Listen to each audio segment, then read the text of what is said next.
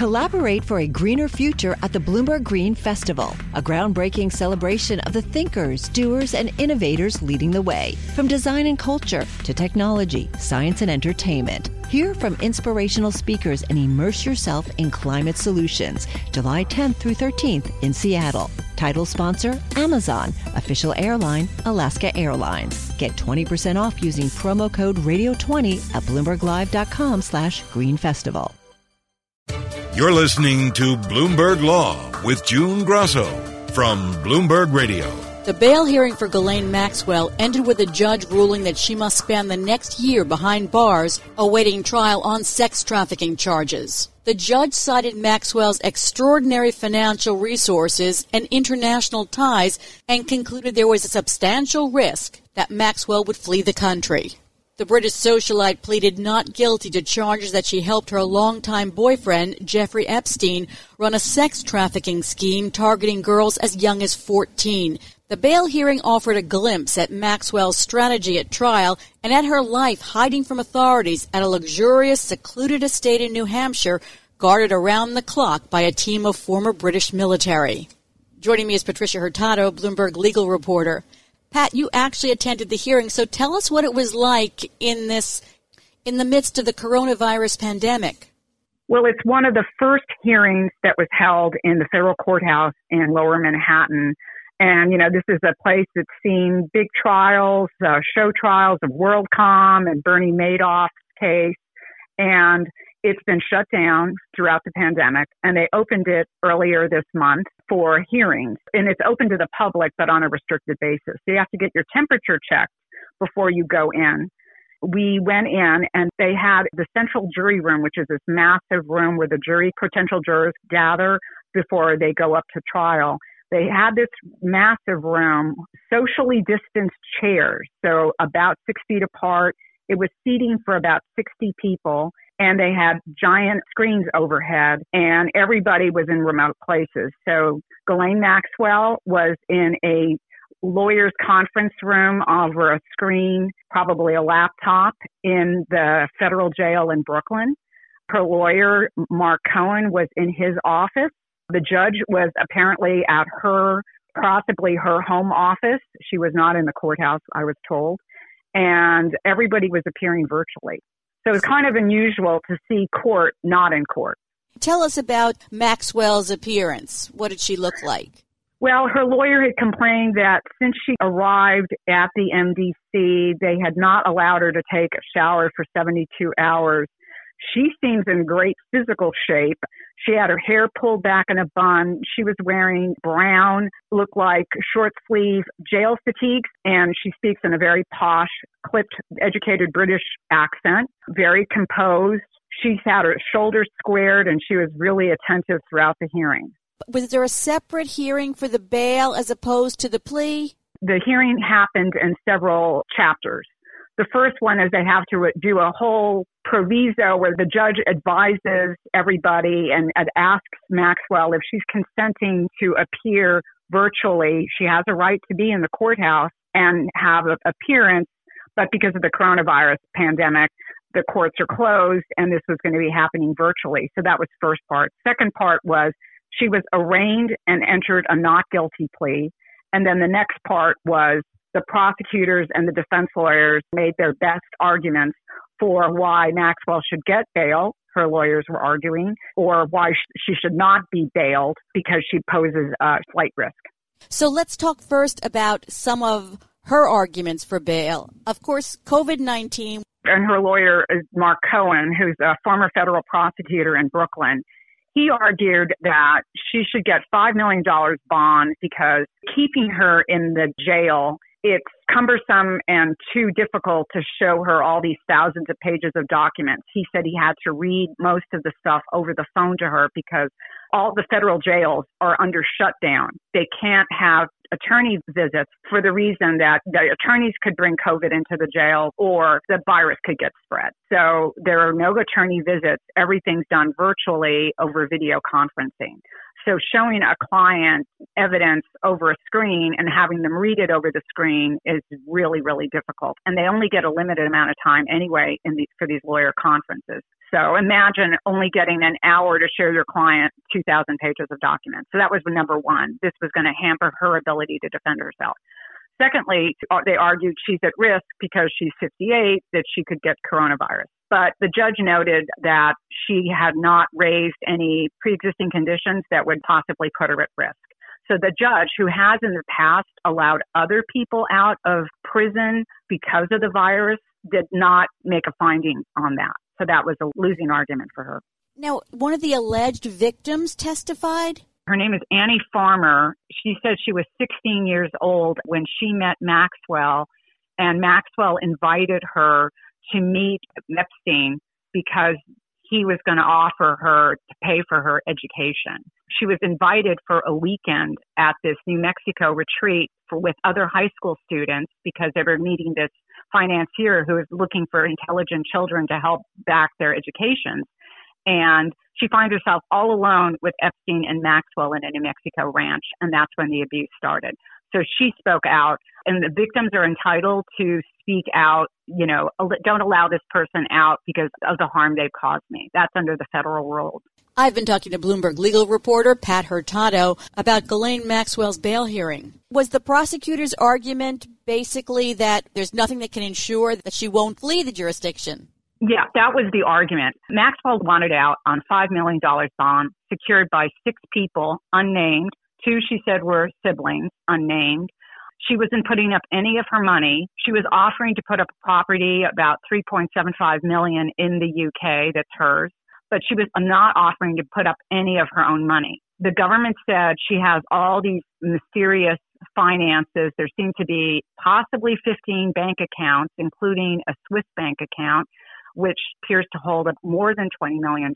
And there's been a lot of transactions going back and forth where money would be funneled from an Epstein account to her account back and forth, and they're not clear the origins of the money or how much she has. They know she has at least one Swiss bank account and where this money went. She sold an apartment, a townhouse, it's pretty towny, on East 65th Street on the Upper East Side for about $15 million a couple of years ago. And the government says, we don't know where that money went. And then she bought this house in New Hampshire where they arrested her, 156 acres in Bradford, New Hampshire for $1.2 million, but it was purchased under an LLC. And the government said there were all these red flags. When they questioned Maxwell, they said she's been less than truthful. For example, when pretrial, it's called pretrial services, and it's the court people who interview the person and say, okay, you just got arrested. Tell us a bit about yourself. Do you have any bank accounts? Help us out here because we're trying to assess if you're eligible for bail or if you're too poor, you need a defense lawyer so you can get a federal defender paid for by the government. Maxwell, when they asked her where she lived, she said, I live in a house. I don't know who owns it, but the people who own it let me live there.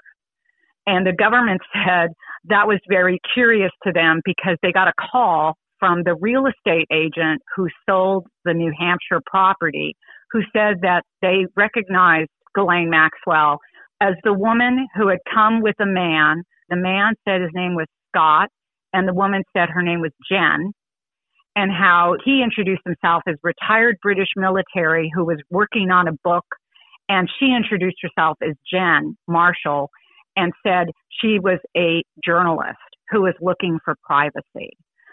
So the circumstances of, I don't know who owns my house, but the real estate agent said, this is the woman I recognized who introduced herself as somebody completely different.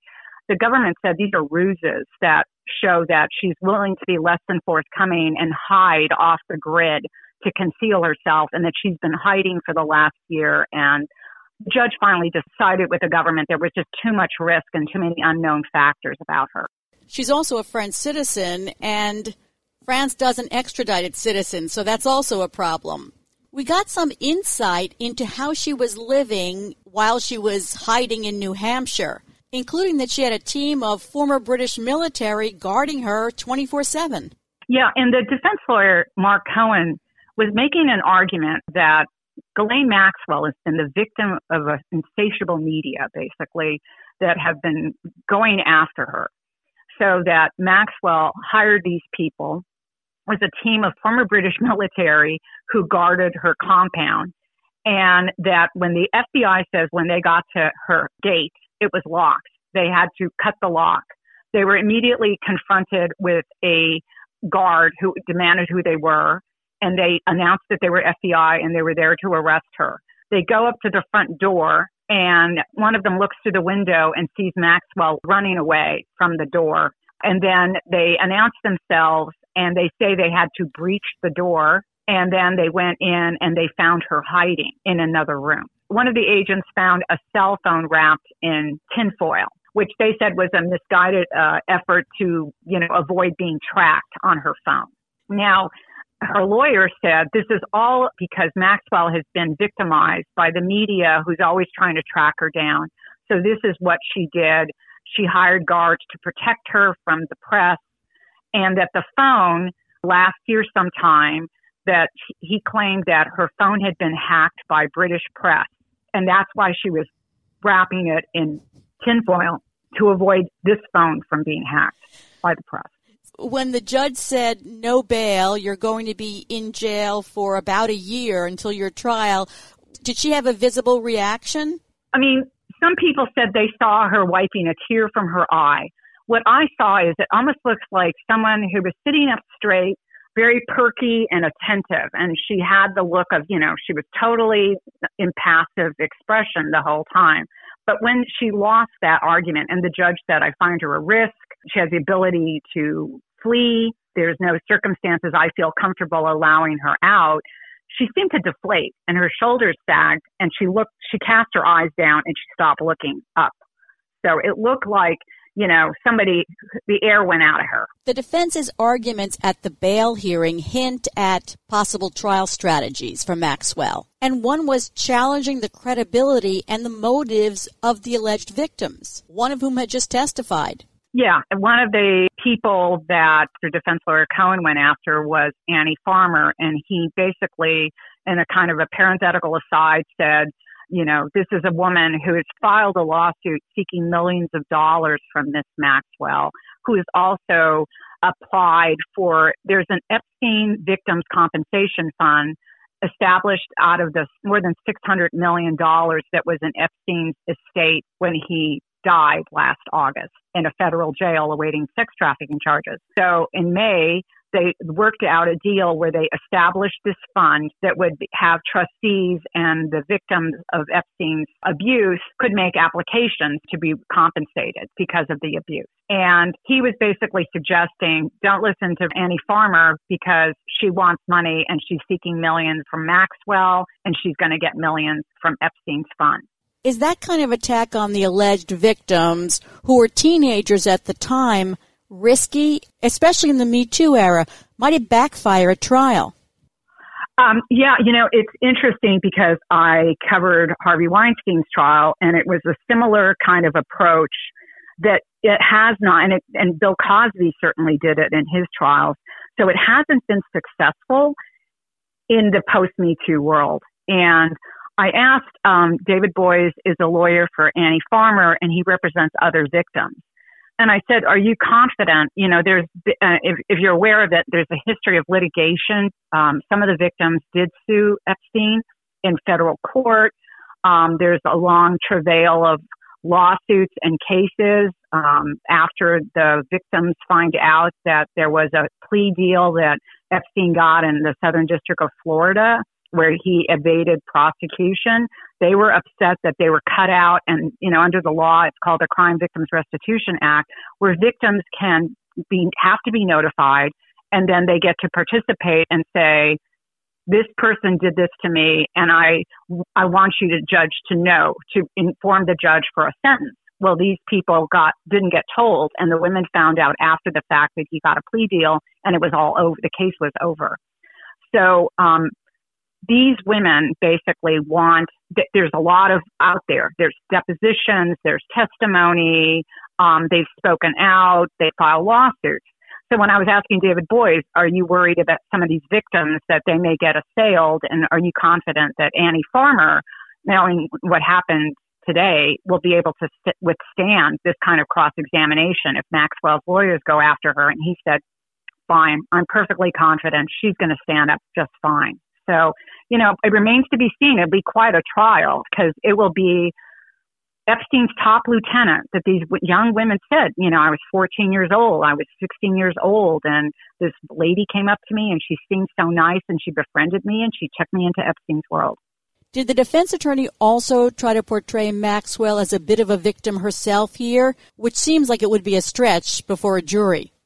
Well, he indicated that she, didn't know anything was going on. And then it seemed like he could possibly be indicating that might be an avenue they're going to explore. She didn't know what was going on behind closed doors. I wasn't there. I didn't know it. But secondly, that if she was involved, if there was any involvement, it was because she was an Epstein thrall. Kind of signaled that he was going to raise that. It's going to be more developed, I believe, when we see down the road when these papers get filed and the motions start getting made. And there's a July trial date. So we'll have a July 12, 2021 trial date that's literally going to be nearly 2 years to the day from when Epstein first got arrested.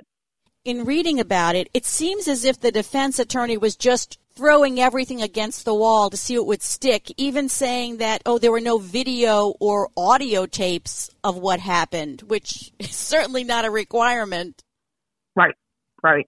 And that was one thing that David Boies was saying to me after the hearing, that you don't need stuff in this day and age. And another defense lawyer said this, former prosecutor said this to me, that, that was the argument you made, there's no video. And people say, but that argument was made before cell phone, people make cell phone videos all the time. And now we see what happened to George Floyd, for example. But there is the testimony, these former prosecutors and Boies were saying, if you hear the searing account from a woman and the jury assesses whether that person is credible, the story enough is going to be pretty potent evidence before a jury. And the other thing the government says is they have travel records, photographs, and other material that will actually corroborate what these young women said happened, even though it's 25 years old. I have to say that it seems as if since Jeffrey Epstein committed suicide, that all the attention that might have been on his trial and him and all the blame is going to be pushed to her. Yeah, I think that's what's happened. I mean, there's been speculation of if she pled guilty, could she possibly give up other people in the network? But former prosecutors I spoke to said, you view her, she was Epstein, from the victim's accounts, she was Epstein's enabler. She was the one that enticed and lured these young women, teenagers, kids, into his orbit and constantly funneled these women. And then also the government says she was present so that she kind of would, quote unquote, normalize the abuse. Well, it can't be so bad. There's this lady. She's this nice lady. Oh, you're asking me to take my clothes off to do a massage? Oh, well, the lady's still here, And she helped normalize this aberrant behavior for these poor kids, many of whom were homeless or destitute or came from broken homes. So Jeffrey Epstein died in August of 2019, but this is as close as you get to his second in command. And, if she was involved with this behavior as the victims say she was, then, there's a reason why she's going to go to trial. One final question. Is anyone considering, or is there a thought that since she'll be in jail for a year, that there'll be pressure on her to plead guilty? And I mean, would the government even want to give her a deal? Yeah, some of the people I was talking to said, yes, this would be, she may realize it's not so much fun being in lockup. It's not fun to be told when to take a shower. And the conditions at the federal jail in Brooklyn have come under incredible scrutiny for the lack of, The women don't get enough air. They don't get time outside, and they don't even get sunlight. Some of the dormitories are like one big giant room with a bunch of bunk beds side by side. And during the pandemic, there have been complaints that the women have been ordered during a lockdown. There have been some situations, whatever security situations, and they're told to sit on their beds all day long and don't move. And they have to be escorted to go to the bathroom, and they're not necessarily allowed to. So it's been kind of, it's not the greatest conditions. So if she's in these conditions, when she's used to living quite the life, living very well, she's the daughter of a British publishing baron, Robert Maxwell. She went to Oxford. She's lived a very high life. And now suddenly the reality may be sinking in for her. We're in a federal jail, not a lot of fun, facing federal charges, that maybe it's time to cut a deal with the government and try to get some leniency.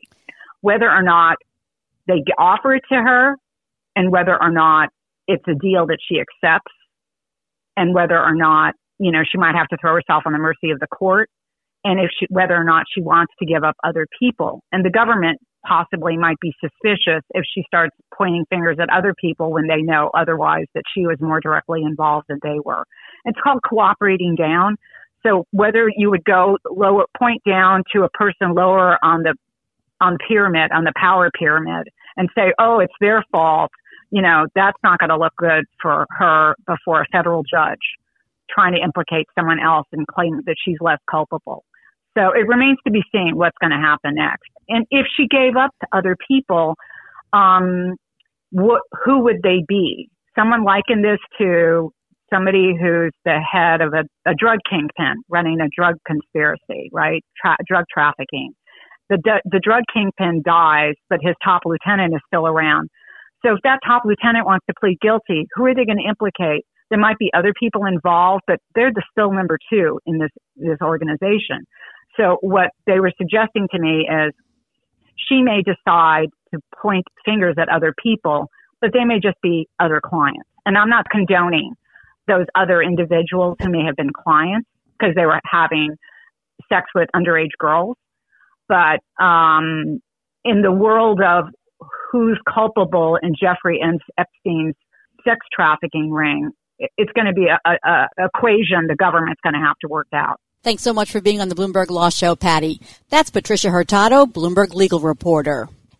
Collaborate for a greener future at the Bloomberg Green Festival, a groundbreaking celebration of the thinkers, doers, and innovators leading the way. From design and culture to technology, science, and entertainment. Hear from inspirational speakers and immerse yourself in climate solutions. July 10th through 13th in Seattle. Title sponsor, Amazon. Official airline, Alaska Airlines. Get 20% off using promo code radio20 at BloombergLive.com/greenfestival. After last-minute legal battles and exhausting all legal avenues, the Texas Republican Party has given in and is having its convention online. The Texas State Supreme Court refused to force the city of Houston to allow the party to host its convention indoors at the George R. Brown Convention Center as the city is fighting the coronavirus pandemic. Joining me is Bloomberg legal reporter Laurel Calkins. So, Laurel, tell us about the legal whirlwind. Okay, well, it all erupted at the last minute, sort of, the middle of last week, when Houston's Mayor Sylvester Turner, after repeatedly trying and failing to convince the Texas Republican Party to shift to a virtual convention, instructed convention officials to find a way out of the contract. And they decided that the risk of 6,000 more or less delegates coming to the city of Houston, which is an epidemic hot zone at this point, was simply too great a risk for a health standpoint to both the attendees and a local convention and hotel and restaurant workers. So they triggered the force majeure clause, which is an escape clause in contracts that says if you cannot perform this contract, you don't have to. Okay, immediately, two different groups of Republicans sued, and they sued on different grounds. The Texas Republican Party itself said, well, that's actually not force majeure. You can safely hold a convention for 6,000 people in a hall built for 50,000 people with appropriate social distancing and cleaning procedures. You just don't want to. And that's an improper use of force majeure. Well, the other group, let's just call them the rogue Republican bigwigs, because they're not actually the Texas Republican Party. they also sued, and they claimed constitutional grounds that Turner, who is a Democrat, was squashing their constitutional rights to free speech and assembly. And it was a political hit job by a Democrat against the rival political party. And both groups made a great deal of the contrast between the way Sylvester Turner vocally supported the Black Lives Matter marchers, which drew 60,000 protesters to Houston city streets last month, with his saying, well, you can't safely have Republicans meet indoors with 6,000 people this month. Now, the city said, obviously, an outdoor gathering like that is different than an indoor gathering, especially given the World Health Organization's recent guidance that tiny aerosolized particles of coronavirus can readily transmit the disease indoors. That's the groundwork that all the fighting started on. And at one point, it was actually active in front of 3 courts at the same time. It's been quite a roller coaster. So take us through the legal proceedings from the lower courts all the way up to the Texas Supreme Court. There were 2 different lower court judges that were looking at the 2 different groups' lawsuits separately. Both of the judges were Democrats because all of the local state court judges in Houston are Democrats. Both judges, for different reasons, rejected the Republican group's request for an emergency order forcing the city to put the convention back on track. So both of these groups over the weekend ran to the Texas Supreme Court. They just skipped right over the intermediate appellate courts, went straight to the Texas Supreme Court, which, by the way, is all Republican. And they were hoping they would get a different answer there. Well, on Monday morning, it's hard to keep up. Monday morning, the state Supreme Court said, nice try, but even if your political rights are getting squashed, you don't have the right to commandeer the convention center when they've appropriately exercised an escape clause in a contract. So that ended that aspect of it, and yet there was still a local judge that had an emergency order in front of him Monday morning. So he held a hearing all Monday and essentially ended up in the same place that the Texas Supreme Court had ended up, where he said, it's a contract case. They properly invoked the escape clause.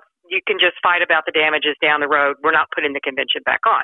That was Monday. So then Monday night, the state Republican Party leadership, their executive committee meeting, and voted to go ahead and move the convention into a virtual online basis, which they had sort of been planning for back since March when this whole pandemic thing started gaining traction. They appropriately had a plan B. So they voted to go to plan B, and you would think that'd be the end of it Monday night. But no.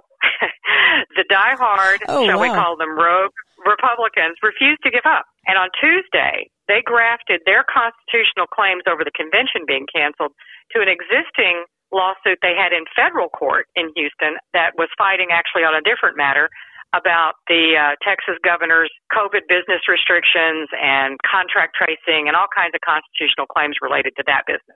And you'd think that was a stretch to try to join all those people together on that claim. And it was a stretch, but the reason they did it was the federal judge they had drawn in that case is well known for anti-government views. He rules against the government every chance he gets, and he smacks them around in the process. So they thought, well, it's worth a shot. And so on Wednesday, the federal judge held a hearing almost all day long, and he tortured the city of Houston attorneys with questions that at one point seriously had them thinking he was going to put the Republican convention back on track. Until after hours, late in the day, the judge said, no, it's likely true that the Republican Party's political rights were trampled, violation of constitutional rights, but it's just too late. And they have a plan B that they're already working anyway, so I'm not going to let you do it. Is it the end? It is. It finally is. I was texting with the lawyer afterwards, and I said, is this really it? Is the silver bullet been shot into this thing? And he admitted that it was just too late, and they were going to have to go online. Okay. And in truth, they've been planning to do that as a plan B all along. But, they want to have their party hats. They want to have their, crazy banners and political meetings. And that's actually their right as a political party to meet however they choose and however they prefer. That is a constitutional right under both the state constitution and the federal constitution. But like the Texas Supreme Court said, in the midst of a pandemic and when certain conditions trigger, the city can appropriately say, you just can't do that here. Thanks, Laurel. That's Laurel Calkins, Bloomberg legal reporter. I'm June Grosso, and this is Bloomberg. Collaborate for a greener future at the Bloomberg Green Festival, a groundbreaking celebration of the thinkers, doers, and innovators leading the way. From design and culture to technology, science, and entertainment. Hear from inspirational speakers and immerse yourself in climate solutions. July 10th through 13th in Seattle. Title sponsor, Amazon. Official airline, Alaska Airlines. Get 20% off using promo code radio20 at BloombergLive.com/Green Festival.